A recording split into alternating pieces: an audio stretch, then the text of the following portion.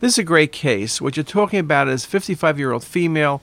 There's a big cystic lesion. There's no dilated common duct. There's no dilated pancreatic duct. There's multiple septations. There's star-like appearance.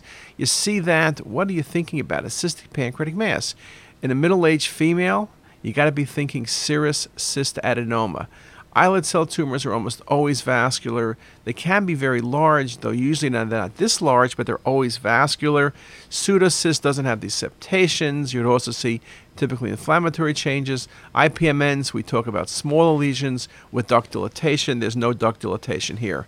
This is a great example of serous cystadenoma.